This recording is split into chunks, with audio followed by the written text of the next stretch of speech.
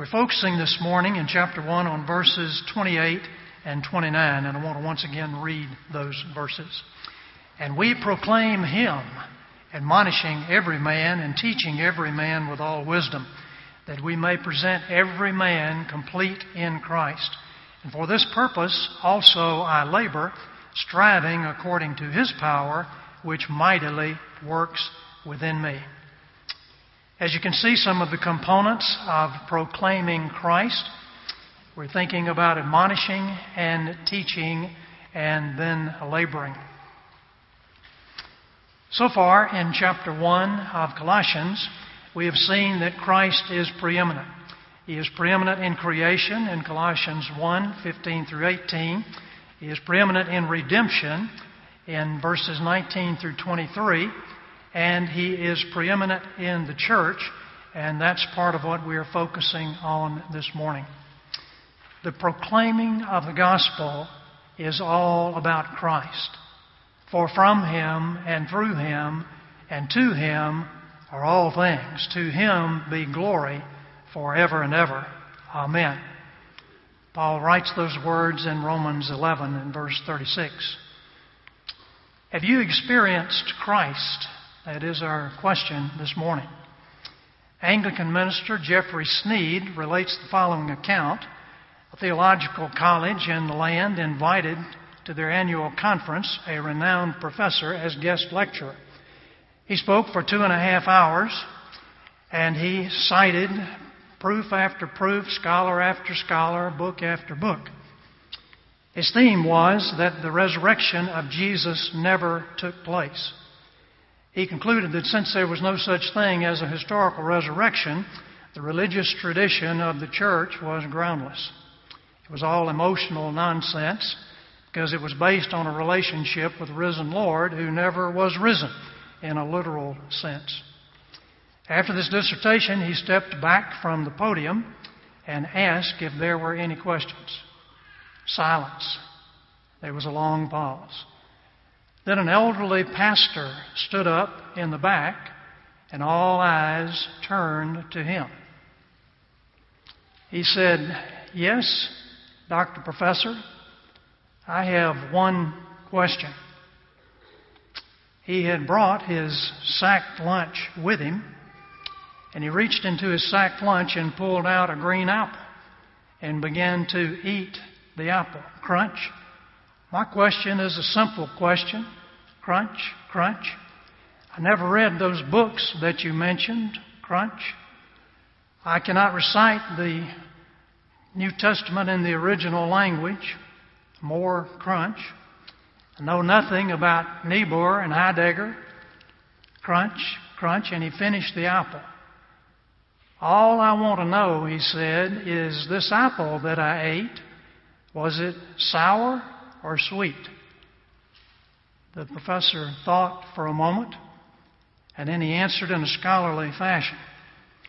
I cannot possibly answer that question because I haven't tasted your apple.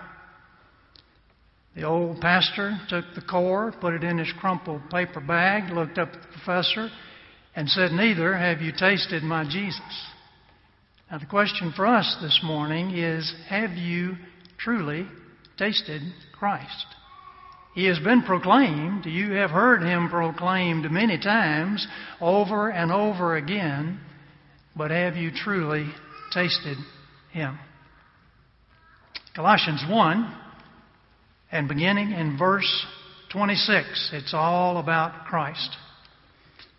His saints, to whom God willed to make known what is the riches of the glory of this mystery among the Gentiles, which is Christ in you, the hope of glory, and we proclaim Him. The King James Version says, whom we preach. And here is the first rule of proclamation. The principal part of proclamation must be Christ.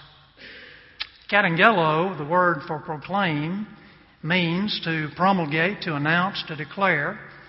It comes from angelo, a verb meaning to bring tidings. So angelos would be an angel who brings tidings. That also refers to a minister or anyone who proclaims the gospel of Christ.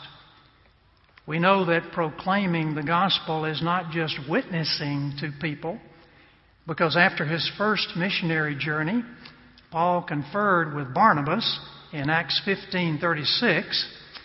And he said, after some days, Paul said to Barnabas, "Let us return and visit the brothers in every city where we proclaimed the word of the Lord to see how they are." There's our word, katangelo, proclaimed. They didn't just preach. They didn't just witness in every city. They did the entire package of teaching people the gospel, bringing them to Christ, and then discipling them.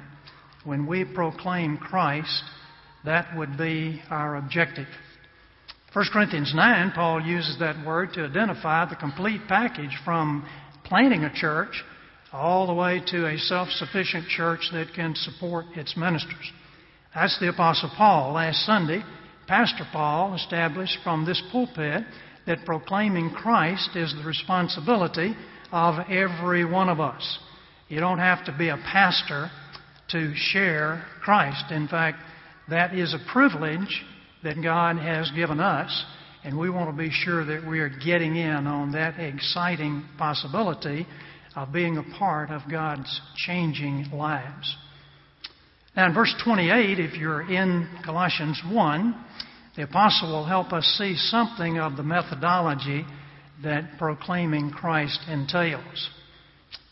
Admonishing. And we proclaim Him, admonishing every man and teaching every man with all wisdom.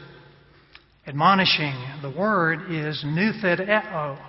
It comes from two Greek words. The first is nous, which means mind or thoughts. The second is tithemi, which means to set or to place. So when we are admonishing someone in Christ, we are placing something in their mind. We're placing the Word of God in their minds. Paul describes that in 2 Corinthians 10, verse 5, a very familiar verse. We're destroying speculations and every lofty thing raised up against the knowledge of God, and we're taking captive every thought to the obedience of Christ. This is what we try to help a person to do with nouthetic counseling. Many of you have been to some of the ACBC seminars where we focus on learning the Word of God and giving biblical answers to men's problems. Why do we do that? Well, if God is not on your mind, He's not going to be in your actions or in your speech. So we want to admonish every man in the teaching of the Word. Now, when we use the word admonish today, what comes to your mind? Maybe the boss or the CEO bawling somebody out because he didn't get the job done or he did something wrong. But Paul is admonishing in a very different way. 2 Corinthians chapter 2 and verse 4. For out of much affliction and anguish of heart I wrote to you with many tears, not that you should be made sorrowful, but that you might know the love which I have especially for you. Is that the way we admonish? And then in 1 Thessalonians chapter 2, beginning in verse 7, but we prove to be gentle among you, as a nursing mother tenderly cares for her children, having thus a fond affection for you. We were well pleased to impart to you not only the gospel of God, but also our own lives, because you had become very dear to us. And then in verse 10, you are witnesses, and so is God, how devoutly and uprightly and blamelessly we behave toward you believers, just as you know how we were exhorting and encouraging and imploring each one of you as a father would his own children. Hopefully, as fathers would their own children, encouraging them in a very positive way, and the way God encourages us. In 2 Corinthians 5:20, Paul says, we plead with you on behalf of Christ. Be reconciled to God. So Paul was kind and gentle He was pleading with his listeners and even shedding tears in his admonishing of them. Now, there's some other ingredients that would be important to us if we're going to practice nouthetic counseling or nouthetic admonishing. In Colossians chapter 3, getting a little ahead of our study, verse 16, let the word of Christ dwell in you richly, as you teach and admonish one another with all wisdom, in psalms, hymns, and spiritual songs, with gratitude in your hearts toward God. The word of Christ must dwell in you richly if you are to exercise all wisdom. And you need to have a spirit of gratefulness, and you need to have a song in your heart. Paul did, and he could say that he was sorrowful yet rejoicing, in spite of all of the opposition that he encountered along the way. So we come to teaching.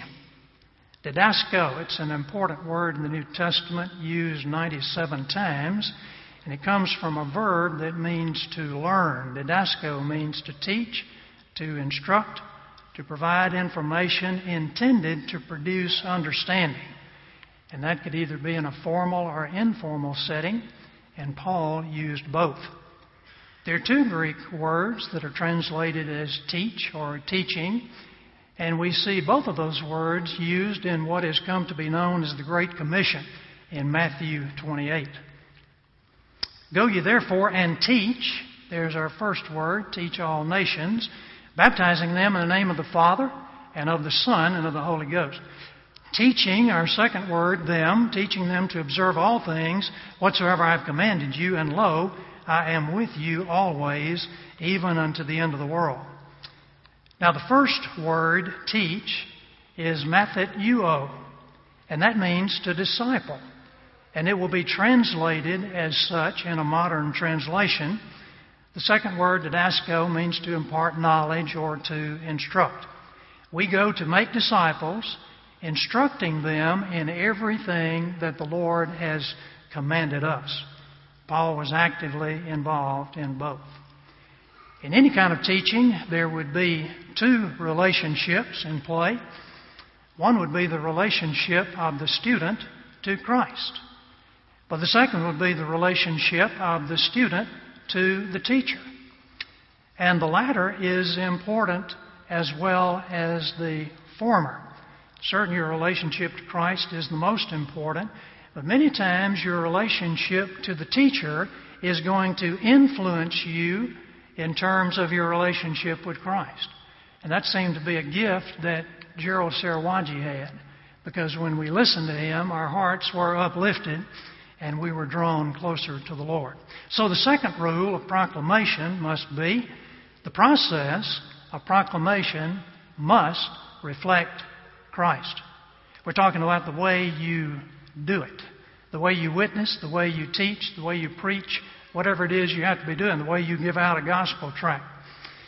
We see some insight in that from 2 Timothy chapter 2, verse 24. Paul again writing here, and the Lord's servant must not quarrel.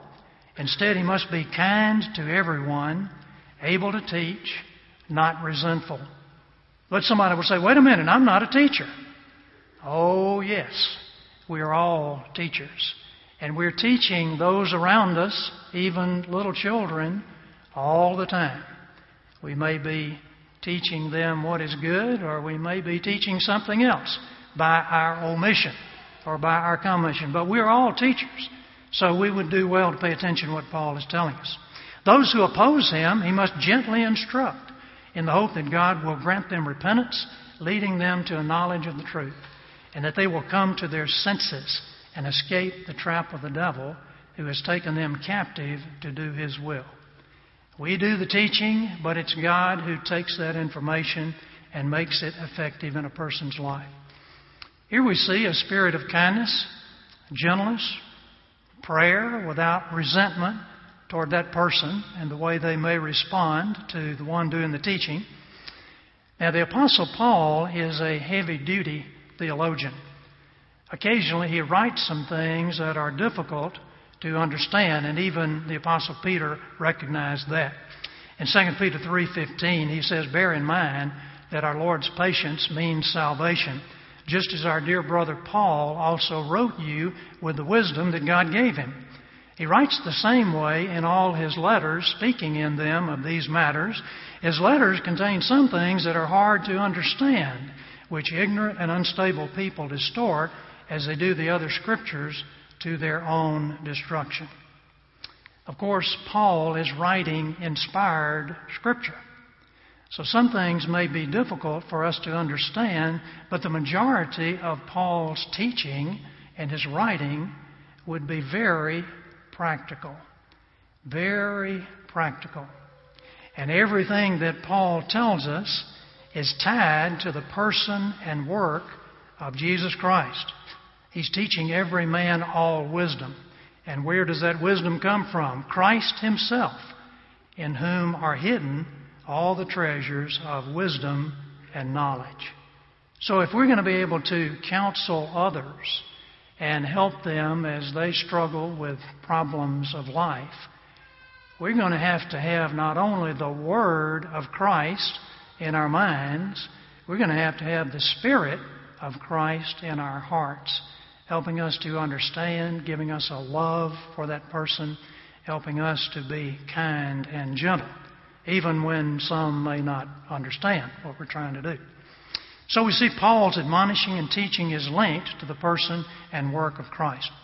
William Hendrickson writes in his study on the book of Colossians, giving some examples of this connection. So let's take a look at several of these. There it is, linked to the person and work of Christ, and ours must be as well. Romans 15, verse 2, Paul says, "Please your neighbor, for even Christ pleased not himself."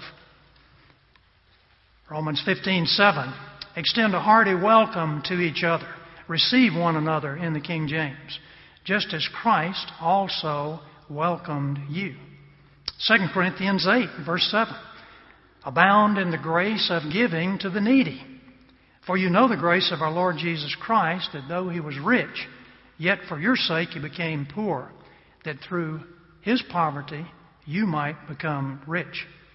Ephesians 5:2, "Walk in love, just as Christ also loved you," loved us, "and gave Himself for us." Philippians 2:3-8, "Be humble and unselfish, which attitude also is in Christ Jesus, who emptied Himself and took on the form of a servant, humbled Himself and became obedient to death, even death on a cross." Colossians 3:13, "Forgive, just as Christ, for God's sake, has forgiven you." What should be the extent of our proclamation concerning Christ? Rule number 3.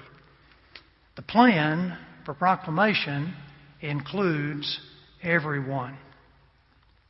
Christ we proclaim, admonishing every man and teaching every man.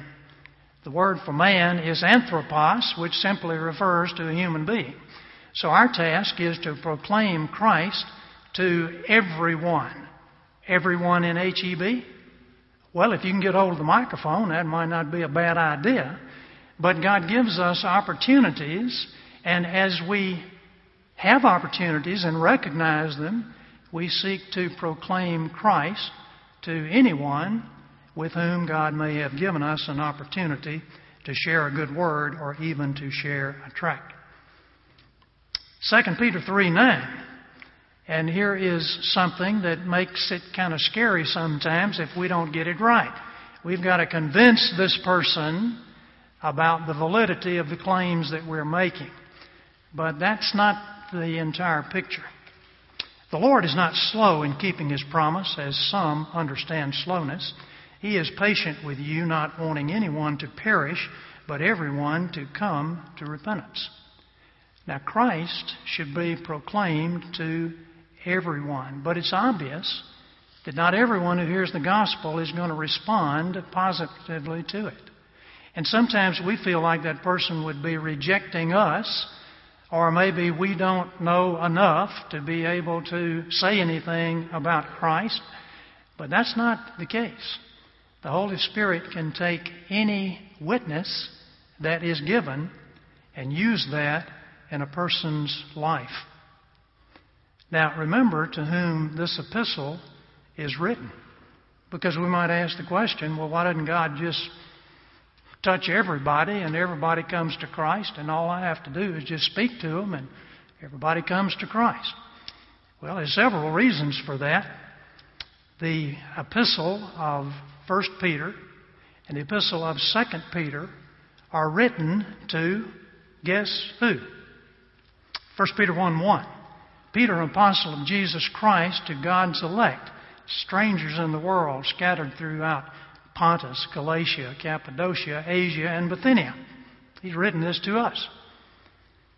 2 Peter 1:1. Simon Peter, a servant and apostle of Jesus Christ, to those who through the righteousness of our God and Savior Jesus Christ have received a faith as precious as ours. It's not something that we conjured up. It's something that we received. We did hear Christ proclaimed.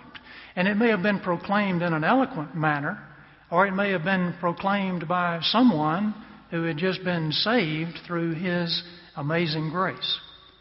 But either way, it's the Spirit of Christ that's moving in a person's heart. So all we have to do is deliver the mail. Now, we ought to be able to give a good explanation. There's no reason for shoddy scholarship in our presentation of Christ, but it's not up to us to convince that person that they need Christ. It's up to the Holy Spirit who's going to touch their hearts. And He's going to touch the heart of everyone that He wants touched. John 6:39. Jesus is speaking and He says, "This is the will of Him who sent me, that I shall lose none of all He has given me, but raise them up on the last day."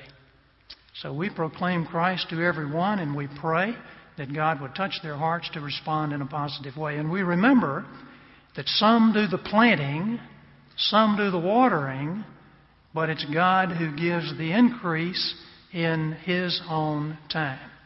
So don't be discouraged if you've put a little seed in what looks like rocky soil. God can take care of that. What's the goal of proclaiming Christ, our admonishing and teaching about Him? That we may present every man mature in Christ. Rule number 4. The final product of proclaiming Christ is completeness in Christ. Did you know that your life is not complete unless you are in Christ? And it's not just enough to say, oh yeah, I believe in Christ. You need to be living for Him as evidence that you truly believe in Him. We mentioned it. Here's the exciting thing revealed in Scripture. You and I can be a part of this process of proclaiming Christ and watching Him change a person's life. Several months ago, Yvonne and I were attending the funeral of my brother-in-law. One of the pallbearers sitting right in front of us was a young man. I say he's a young man. He's not too young anymore. But he has his Ph.D. in divinity, and he's the pastor of a Baptist church in Colorado. But when I knew him in high school, he was just a high school guy knocking around, looking for the next fun that we're going to have. He wasn't any more committed to Christ than the man in the moon. But he heard the proclamation. And he heard the proclamation. And he heard the proclamation. And at some point the Holy Spirit said, "You're the one, John. We need you." Some time ago, Lucy and I went to teach in an inner city school in Birmingham, Alabama. And when I found out about the school that had just been opened, I found that there was a young man who had a Ph.D. in Christian education from Columbia Bible College and Seminary, and he was there to run this school. Bernard, my old buddy from camp, he was just a little boy at camp, there to have some fun. But God got a hold of his life. So you just can't tell what the end result is going to be, but our goal is to proclaim Christ so that we may bring every person to maturity in Christ. Our lesson today is all about how to do that. The word in the King James for perfect is teleos. And sometimes we think, oh no, every time a bullseye, nobody's going to make that. Well, that comes from the prefix tel, which means reaching the end or reaching the aim. And you can think of an old sea captain who had a large one of these, and he wanted to get maximum effectiveness out of his telescope. He wanted to see the end of what he was trying to see. And so he would stretch that thing out a little bit and then see if he could focus. And sometimes that's the way God does with us. We've heard the word proclaimed, and we've been taught ever since we were little children. And God says it's time for this guy to grow up a little bit and be mature. And so He stretches us. Have you ever been in a stretching experience? Something happened that just stretches your faith. If it doesn't stretch your faith, if God doesn't get your attention, look out. Because God will say, that didn't work. We better stretch him out a little bit more. And then comes more stretching. And sometimes we feel like we're on the rack all the time. And God is just stretching and stretching. But remember, the divine goldsmith, he knows just how high to turn up the heat to remove the dross from the pure metal. So God may really stretch us at some point. But then the end comes into focus. The end of completeness in Christ, maturity in Christ. He tells us that we should be perfect. Be ye therefore perfect, even as your Father in heaven is perfect. I haven't seen too many people who have reached perfection. I don't know that I've ever seen one. Of course, I've not known everybody very well, and there may have been some out there who were getting pretty close that I just didn't know about. But when will we be made perfect in Christ? It's going to come whenever we get mature. And part of the process of getting mature is that we may be built up in Him until we reach unity in the faith and the knowledge of the Son of God, become mature, attaining to the whole measure of Christ. So we'll see people at different stages of sanctification along the way. But we're moving toward that whole measure of Jesus Christ. Now, what does the whole measure of Jesus Christ look like? Paul tells us about that in chapter 1 of Colossians. Verse 22. Yet He has now reconciled you in His fleshly body through death in order to present you before Him holy and blameless and beyond reproach. Holy means to be cleansed from sin. Blameless means to be without fault. Beyond reproach means to be free from accusation. Then we will no longer be infants, tossed back and forth by the waves, blown here and there by every wind of teaching, and by the cunning and craftiness of men in their deceitful scheming. Instead, speaking the truth in love, we will in all things grow up into Him who is the head, that is Christ. It's a process. And one day that process will be completed. 1 John 3:2. We know that when He appears, we shall be like Him. And that's when we'll be able to see the end, and we will have recognized perfection in Christ. We won't have any more tendency to sin.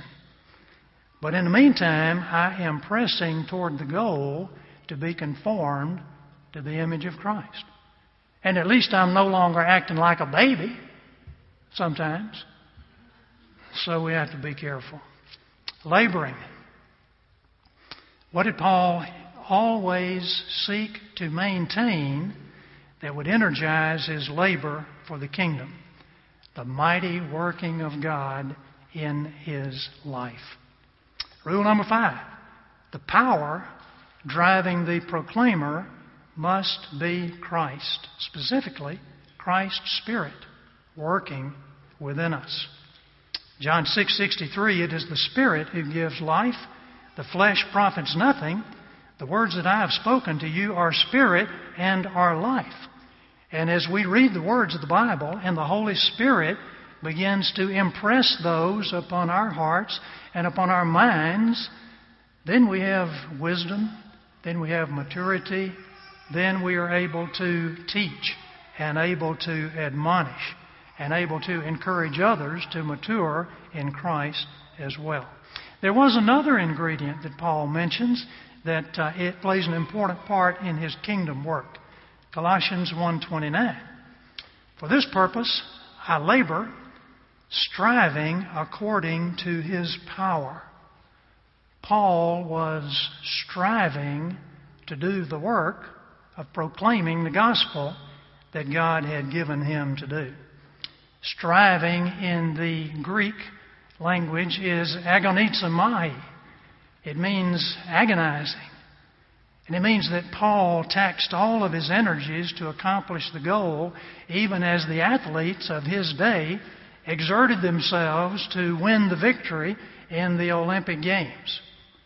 So there are two parts to this process. There is what God is doing, and there is what I am doing, we are doing. Work out your salvation with fear and trembling. For it is God who works in you to will and to act according to His good pleasure. God's preservation of the saints always presupposes perseverance on the part of the saints. Let me give you that again now. God's preservation of the saints always presupposes perseverance on the part of the saints. If I am a true believer in God, I will persevere. But that's my job, to persevere. I'm not exactly going to just let go and let God. Now, I understand what people may be saying in that. We can't strive in the power of the flesh.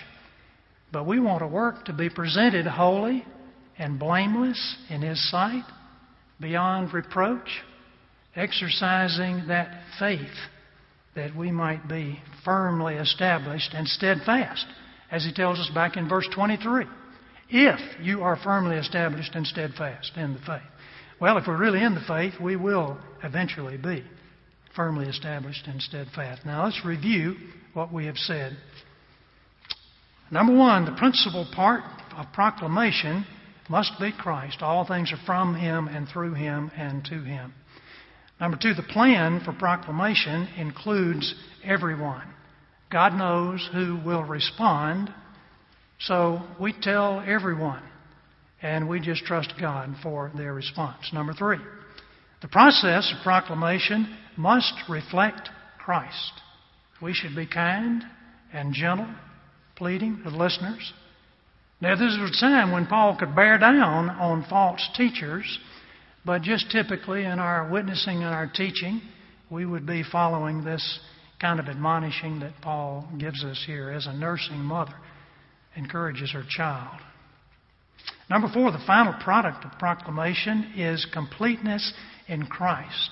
Maturity, wholeness, and holiness.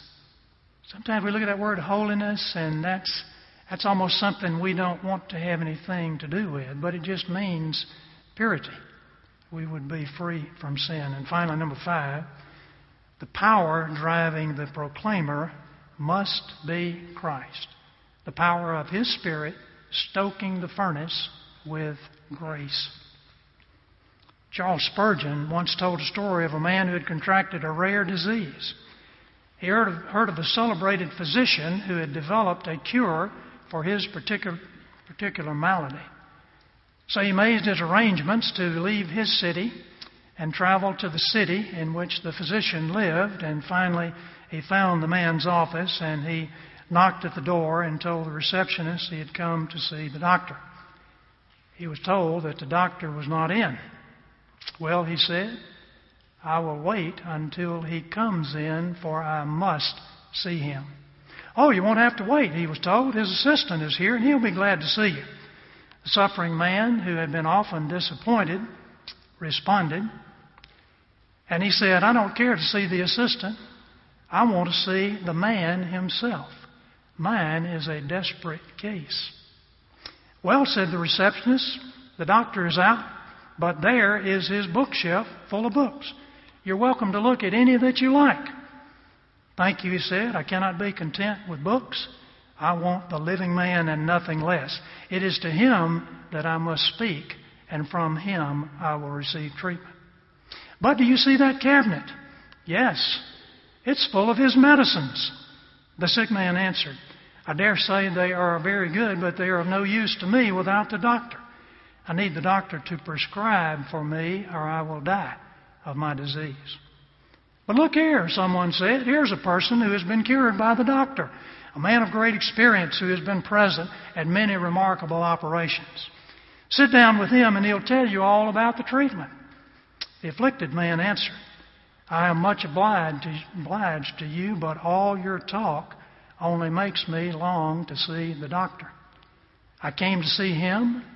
I'm not going to be put off with anything else. I must see him for myself. He has made my disease a specialty. He knows how to handle my case, and I will not stop until I see him."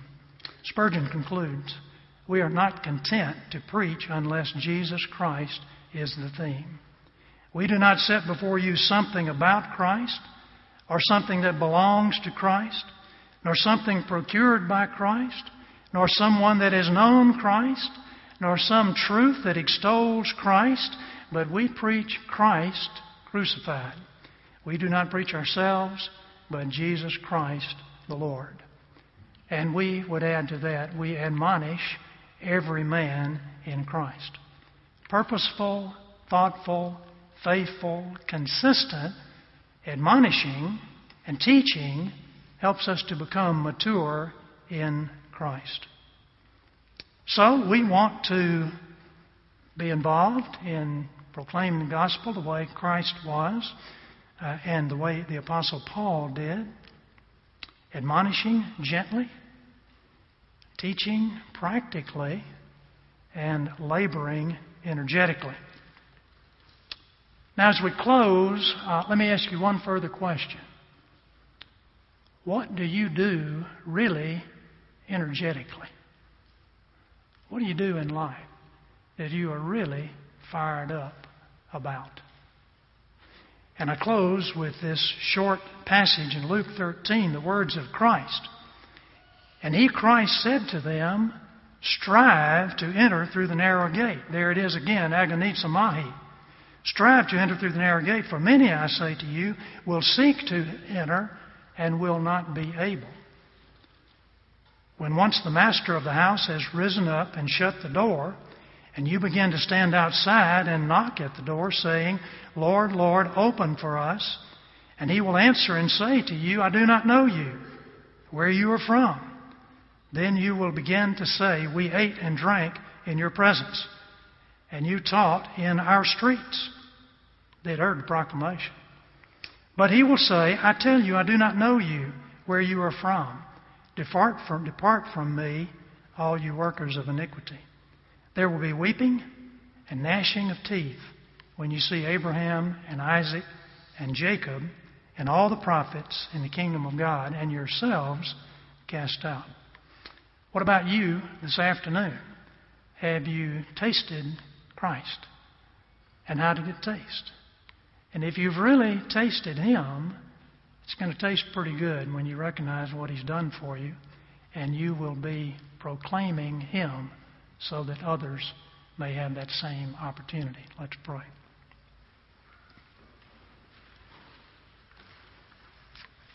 Lord, we want to thank you for those in our lives that have faithfully and consistently proclaimed Christ to us. Not just witnessing, but the full counsel of God. And we thank you that you have encouraged us along the way through many people. The testimony of some whom we've never even met, but we've heard them speak in electronic media. I pray that in our admonishing we would be gentle, I pray, Lord, in our teaching we would be practical. And I would ask, Lord, in our laboring that we would labor energetically, that we would be diligent.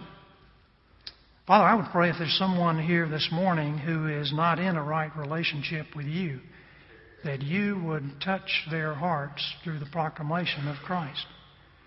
Lord, we recognize that it's only Christ that can cure our problems. So I would pray that you would bring conviction of sin, that you would bring the desire to commit one's life to Christ, and that you would give courage at this time to fully commit the life to you. Thank you for every spiritual blessing in Christ that you give to us. And we pray, Lord, that we might bask in the glory of those blessings and that we might exercise them. We pray these things in Christ's name and for His sake. Amen.